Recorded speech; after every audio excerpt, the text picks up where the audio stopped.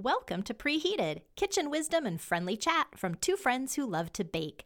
I'm Stefan Cohn in London. And I'm Andrea Ballard in Olympia, Washington. Every week we celebrate the successes, failures, learning, and laughs that go hand in hand with baking for those we love. Today we're pulling apart a new classic, monkey bread, a sweet cinnamon roll baked in a bundt pan. We'll also review King Arthur's hot buttered soft pretzels, and the globe-trotting gourmet bundles up to eat some delicious desserts in Finland. So put the kettle on and get ready for some sweet talk.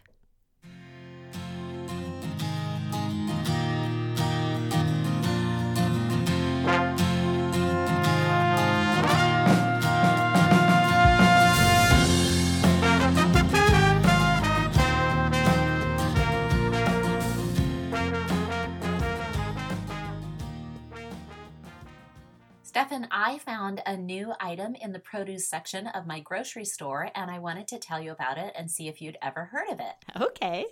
It is called a goldenberry, and it is from Colombia. Colombia in South America. Yes. Yeah. Not Columbia, Missouri, where I went to college. No. Okay. Okay, just to be clear. Thank you for clarifying. I believe the particular item, it actually said it was from Bogota. So, yes. Have not. Tell me more. It was new to me as well. Luckily, they had a sample open so I could try it. They're small. They're about the size of a raspberry, I'd say. They're a beautiful yellow color. They have kind of a wrinkly skin, a little bit on the thick side. So maybe think a grape tomato, but smaller and yellow. That's probably the closest. And when you bite into it, it's just got this lovely sweet/tart flavor. I had never had it. I didn't know what to do with it. When I got home, I looked it up, and it suggested that you can use it in place of citrus fruits in regular recipes, and one of their suggestions was in lemon bars. You could use a mixture of the goldenberries in with your lemons. So I just thought it was such an interesting new thing that I had never seen before. So does it look like a raspberry? You know how it has the kind of hole in the middle? You can see where it was growing on a vine and then it was picked? Yes. You can see that it was picked off of a vine. Yes. Okay. Mm-hmm.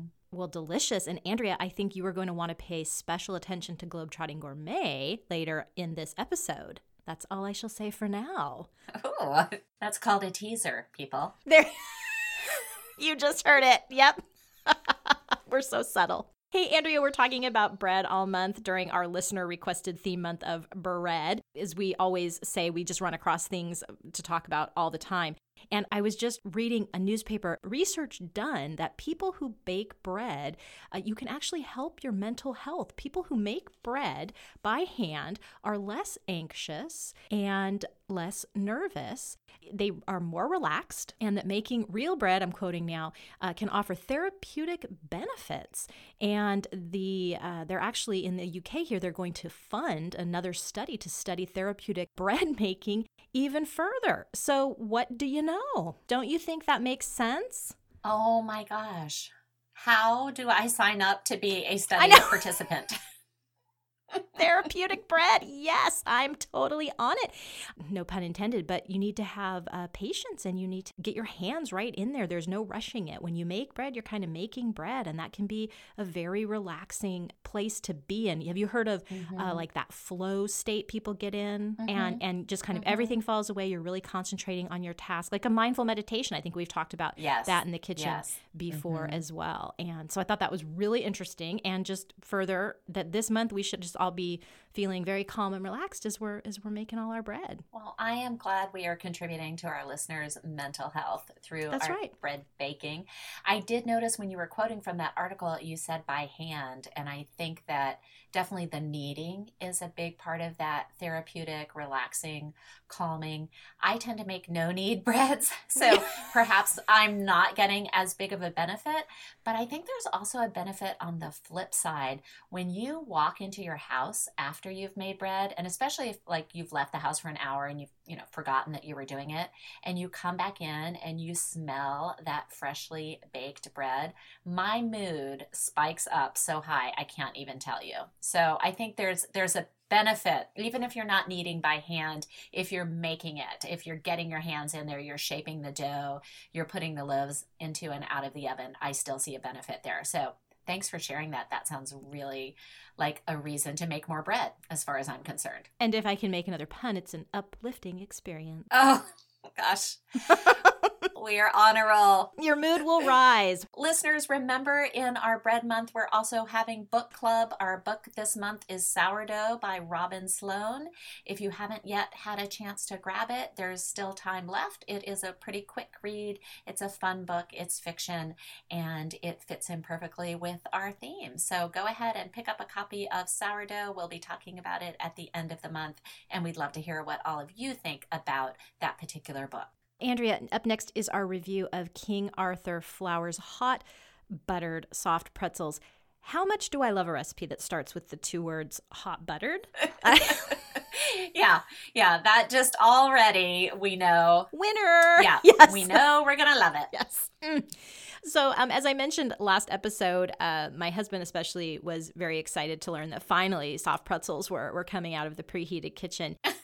This is a very well-written recipe. It has a couple of variations for you if you're going to make this by hand with the bread machine and a food processor. So I thought that was really nice because I like to do all of those things. It's nice to have one-stop shop for your recipe. These were your usual suspects as far as a yeast dough goes: all-purpose flour, salt and sugar, instant yeast in the UK, that's known as Easy Bake yeast, warm water, and also just a really nice tip here that we've talked about in the past too, that in the winter you might need to use a little bit more water, and in the spring and fall maybe somewhere in between, so they give you a range of water. Mm-hmm. And then you're shaping those into your classic pretzel shape, and then putting them in a bath, which is hot water and baking soda, and then popping them in the oven and brushing them with that aforementioned butter as soon as they come out, and sprinkle of salt. Andrea, here is my one-sentence review. Don't stay alone in the house when you've made hot buttered soft pretzels. Why not, Stefan? What could happen? Because then your husband, who is so excited that you're finally making them, comes home and is like, where did those hot buttered soft pretzels go? Poor guy. He just comes home and sees these little crumbs on the counter. There's some salt, some stray flakes of salt. I did manage to tuck away a few for him, but it was pretty serious. These were delicious. I loved them a lot. How did it go for you? Yeah, I can second that review. I made them on a Sunday morning. My daughter had a book club that afternoon, so I knew we were going to have 4 kids over. So 8 pretzels. I thought this is perfect. Can get each one of them a pretzel, and then we can still try one. I made it in the mixer. I was struck as I was making it at how similar the ingredients were to the bread we made last week, the no knead present bread. And I guess, I know that's obvious for people who bake bread a lot, but it was like, oh, here I go again. Flour, salt, yeast, water. Yeah. And of course, this one had a little bit of sugar in it as well. But it's so fascinating to me that just by changing the method and what you do with it, with the same ingredients, you can end up with very different tasting things. So that was kind of fun. I did skip the instruction to place the dough in a bag and allow it to rest. I reviewed the comments and I noticed that someone had asked if that bag was necessary, and they said no, you can also place it in a covered bowl. So I did just want to share that. You don't have to throw your dough into a Ziploc bag and let it rest in there. I think that was just, you were guessing, Stefan, that might have been just to make it a little bit warmer. Yeah, or tidier, again, if it was a mess or tidier. Yeah, exactly. I thought making the bath that you soak the pretzels in was so much fun, because when you have the boiling water and you throw the baking soda in, it starts bubbling like crazy. Yeah. So it was a little science experiment. That's always fun. I did want to point out one other thing, a step in the recipe that at first struck me as a little bit of King Arthur marketing, but I am here to say that this is true. On step 5, they tell you to prepare a baking sheet by spraying it with vegetable oil spray or lining it with parchment paper. And then they say if you're not using King Arthur Flowers brand, grease the parchment with vegetable oil spray to make sure the bites won't stick. Well, when I first read that, I thought, oh, right, if you're not using our brand, it's going to stick. But I have to say that when I went to that bread cooking class at the Grains Conference, that we were using kind of a commercial parchment paper. It just came off of a huge roll. And all of those chefs, as we were taking that parchment paper and laying in our pans, they were all spraying with their kitchen spray. And I have never sprayed my parchment. I've always bought it from King Arthur. And so it is true. I do not find that their parchment sticks at all. Is it a little greasy? Like, does it have like a pre-sprayed kind of something on it? It must. I haven't looked on the website to read the full instructions, but yes, I'm thinking there must be something on it. I buy it from them because it's that 18 by 13 size, which perfectly fits my sheet pans, and they put it on sale usually once a year. It's not cheap. It's $20 for 100 sheets. Okay. But when they put it on sale, it's either 25% off or half off, and they'll do free shipping. And I reuse it. I will use the same parchment sheet sometimes 2, 3, 4 times. It really lasts. Okay. So I did just want to put in a little plug there for that. So I thought dipping the pretzels in that warm water was really fun. I put them on the baking sheet. They came out of the oven. They were so hot and smelled so good. I had to, hold myself back to make sure I didn't do as you mentioned. One other tiny variation on step 11, they say brush the pretzels thoroughly with the melted butter. Keep brushing the butter until you've used it all up. It may seem like a lot, but that's what gives these pretzels their ethereal taste. I have to admit, I could not use all of the butter. I mean, I just felt like I put so much butter on it and I still had a lot left. What did you do? I used all the butter. Okay. No, I mean, I that's obviously the instruction. It was at the point where it was like I had so much on it and I just felt like it was sliding off onto the paper. Like the pretzels weren't absorbing it anymore. Yeah, I'm trying to remember if I kind of did like a round and then stopped and let it sink in a little bit. I don't exactly remember how that went down, but I do remember that there wasn't any butter left in my bowl at the end. So ethereal is the right word. These were simultaneously that good, just chewy pretzel, but they also were kind of crunchy. And I think that's down to this bath they have in this baking soda solution. And then you've got your salt. And then just very rich from that butter. I mean, warm, hot bread it was a cold day I was making these, and I think you're about in heaven. Yeah. 2 things I wanted to point out that were really helpful to me here, gadget-wise, was my kitchen ruler. I just have a ruler that lives in the kitchen, hence it is the kitchen ruler. And when you need to make something a certain length, as you are trying to do here with these long ropes of dough, it's hard to eyeball sometimes. And that's an easy implement to keep with your spoons and whatnot. Oh, that's a great idea. Yeah. And the other is my kitchen scale. You are making 8 pretzels, and I think it was Alton Brown, you were saying his recipes, he often says if you have multiples of something, you want to make sure they're all the same size so that they're baking at the same rate. And so here, King Arthur advises that each dough ball is about 2.5 ounces. And I just threw them all on my scale to make sure that mine were all the same size. Yeah, I did that as well. They mentioned I was using my scale on the grams weight, so they mentioned each one to be about 70 grams. I got 7 70-gram pieces, and then my last piece was about 35 grams, so I made that one into the pretzel bite instead of into an actual pretzel. Oh, yeah. The one thing I wanted to ask you about, Stefan, we both took photos of our completed pretzels and shared them with each other. I don't know if you noticed, but yours were much prettier than mine. And I feel like mine puffed so much that the insides touched. So they still had the outer pretzel shape, but they almost look more like a bun than a pretzel. I'm wondering if you know what kept yours from, puffing and touching each other on the inside. That's a really good question. It was nothing I did consciously. They really held their pretzel shape. It's true. They looked really, I was proud of that as well, that they looked pretzel-y. Did you follow all of the resting that's in this recipe? Roll it out, rest it. Shape it, rest it. I might. Ooh, now that you mention that, okay, I might have over rested. So the first rest, they say allow it to rest for 30 minutes. It's possibly I did it for longer than that, which would have resulted in Yep. maybe it being overrisen. Could be. I'm assuming the taste and everything was still really good from what it sounds like, very popular yes. with your family, but that just the shape of it didn't look so pretzely. Yeah, that could be from maybe just having some really, really active yeast there too. That might be it. Yeah. Served it with mustard. We like our pretzels with mustard. I used kosher salt. I think in the future, if I keep making these, I do want to get my hands on some pretzel salt because the kosher salt just sort of sinks into the bread and you don't really see it. I kind of like being able to see the salt on my pretzels. I don't know, just makes it more fun. Yeah, I used that Canadian sea salt that you brought me, gosh, I guess when you visited me. And that was really nice just because those flakes, you could see them and you can almost taste them in a different way since they're flat and not round. So that shouldn't, I don't know why that kind of stuff makes a difference, but it does. And it really does. Yeah. Yeah. Oh, well, listeners, we hope that you also enjoyed making these hot buttered soft pretzels. This was a really fun recipe. I know I'm adding it into my regular repertoire for sure.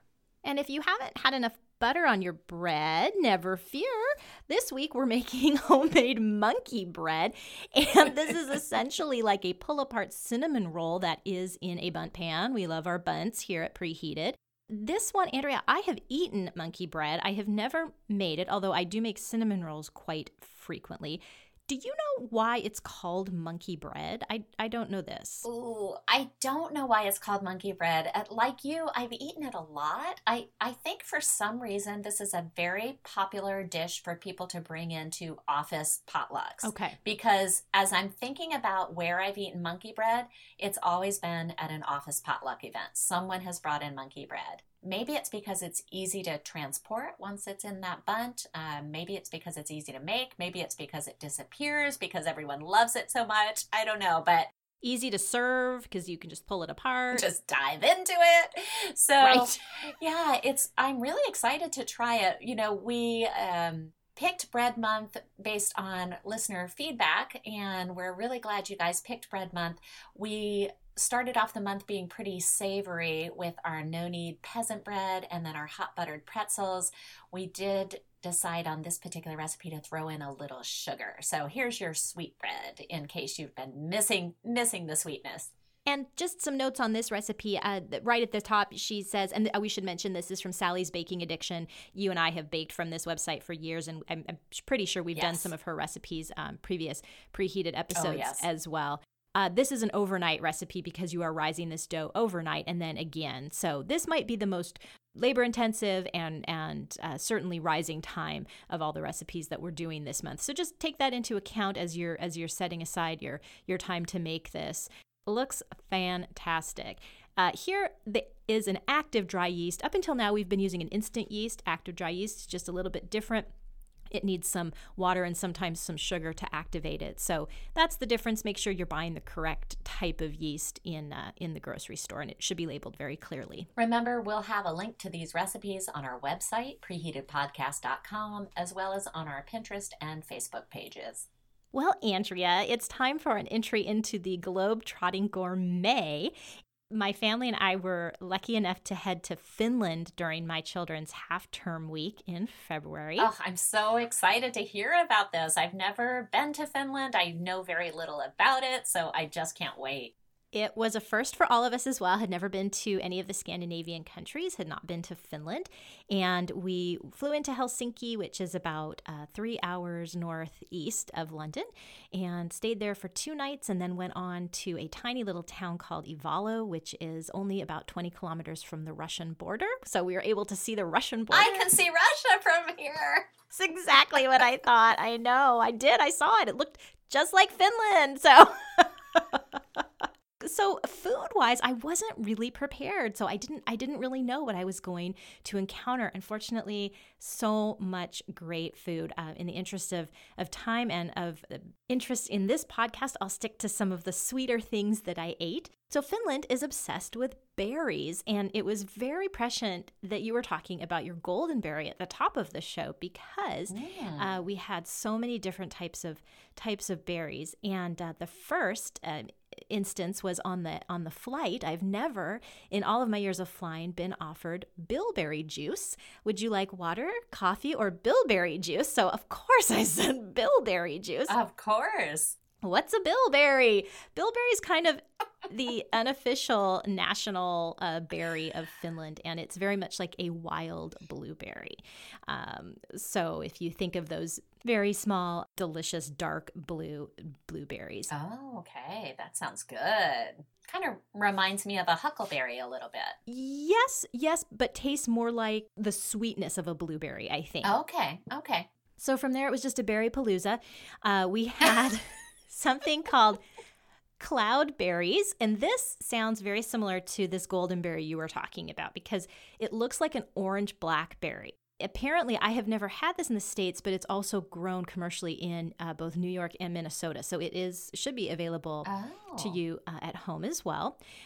Those bilberries that I talked about, the lingonberry, and around the world, Andrea, there are 25 different names for the lingonberry, but it is very similar to a cranberry and has that very, very tart nature. Oh, I just figured that IKEA had trademarked the lingonberry because whenever I go there and I go into the food section, it seems that everything has some lingonberry in it. It's true. They are very, very proud, and also there's just a lot of talk about all the health benefits that come from these berries, and especially I think you and I have talked about the dark kind of purple colors of things like beets, and then these berries, and how those are such very healthful antioxidants that are in all of those dark blue and purple, red flavored and colored berries. Yeah, you just feel so good while you're eating them. You feel like you're getting all of your vitamins.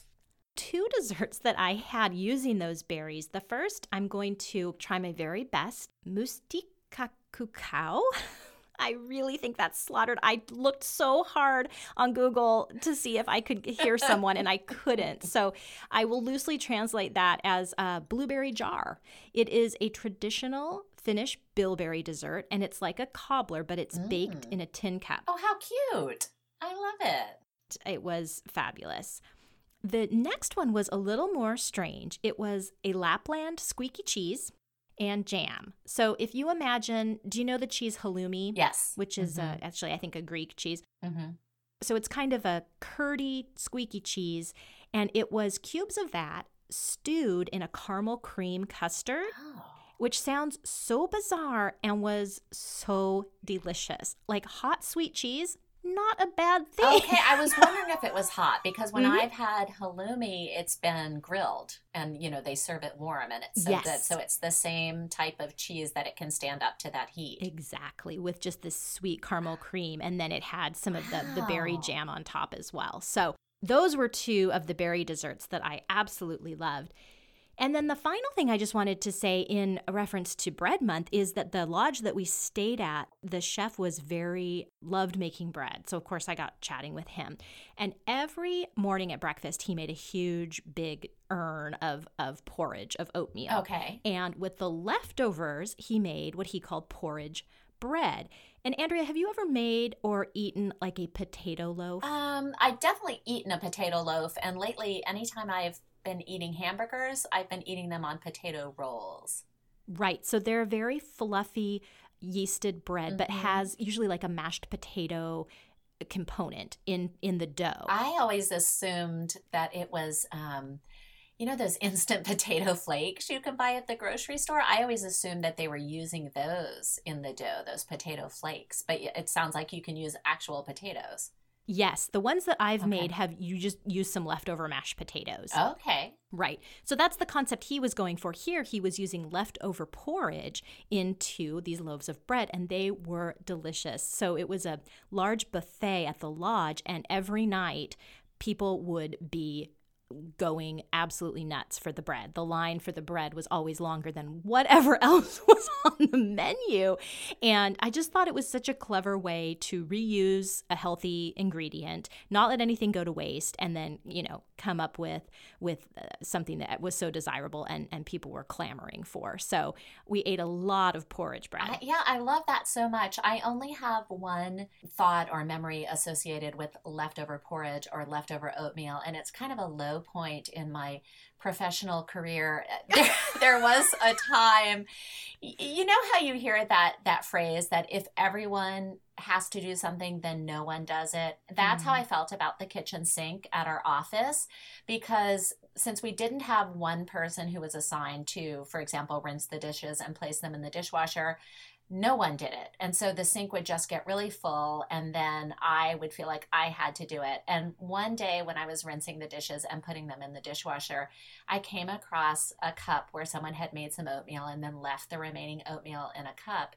And if you've had oatmeal sitting in a cup for a couple of hours, you know it gets completely dried out and tacked on. And so I took a photo of it and I sent just this strident email to the entire office about people needing to clean up after themselves. And later I was so embarrassed that I did that.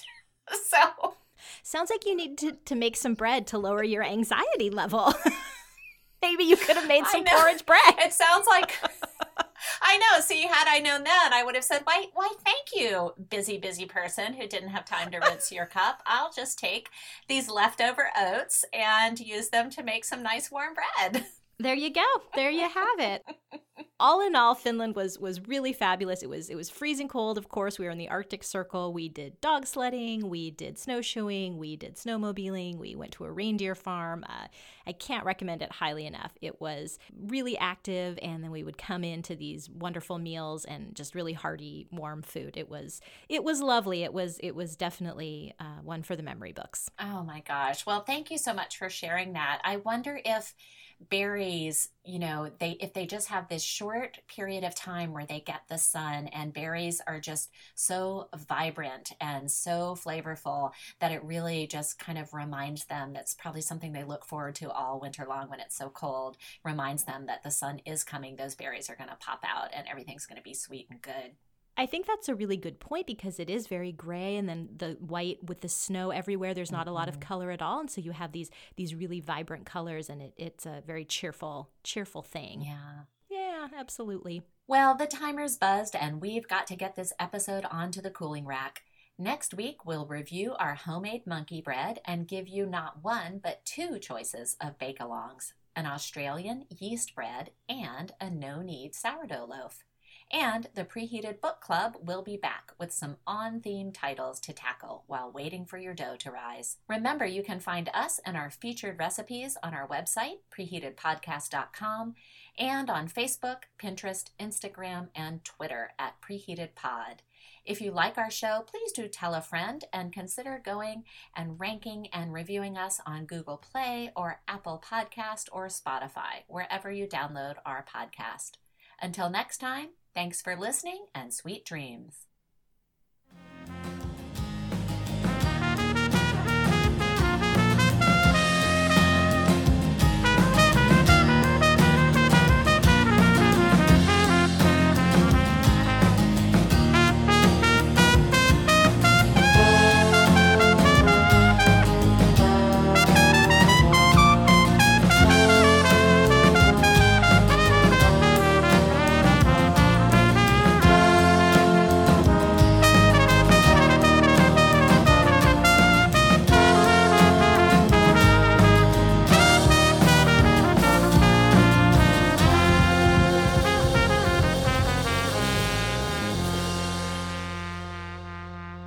Preheated is written, performed, and edited by Andrea Ballard and Stephen Cohn in association with 24th Floor Productions.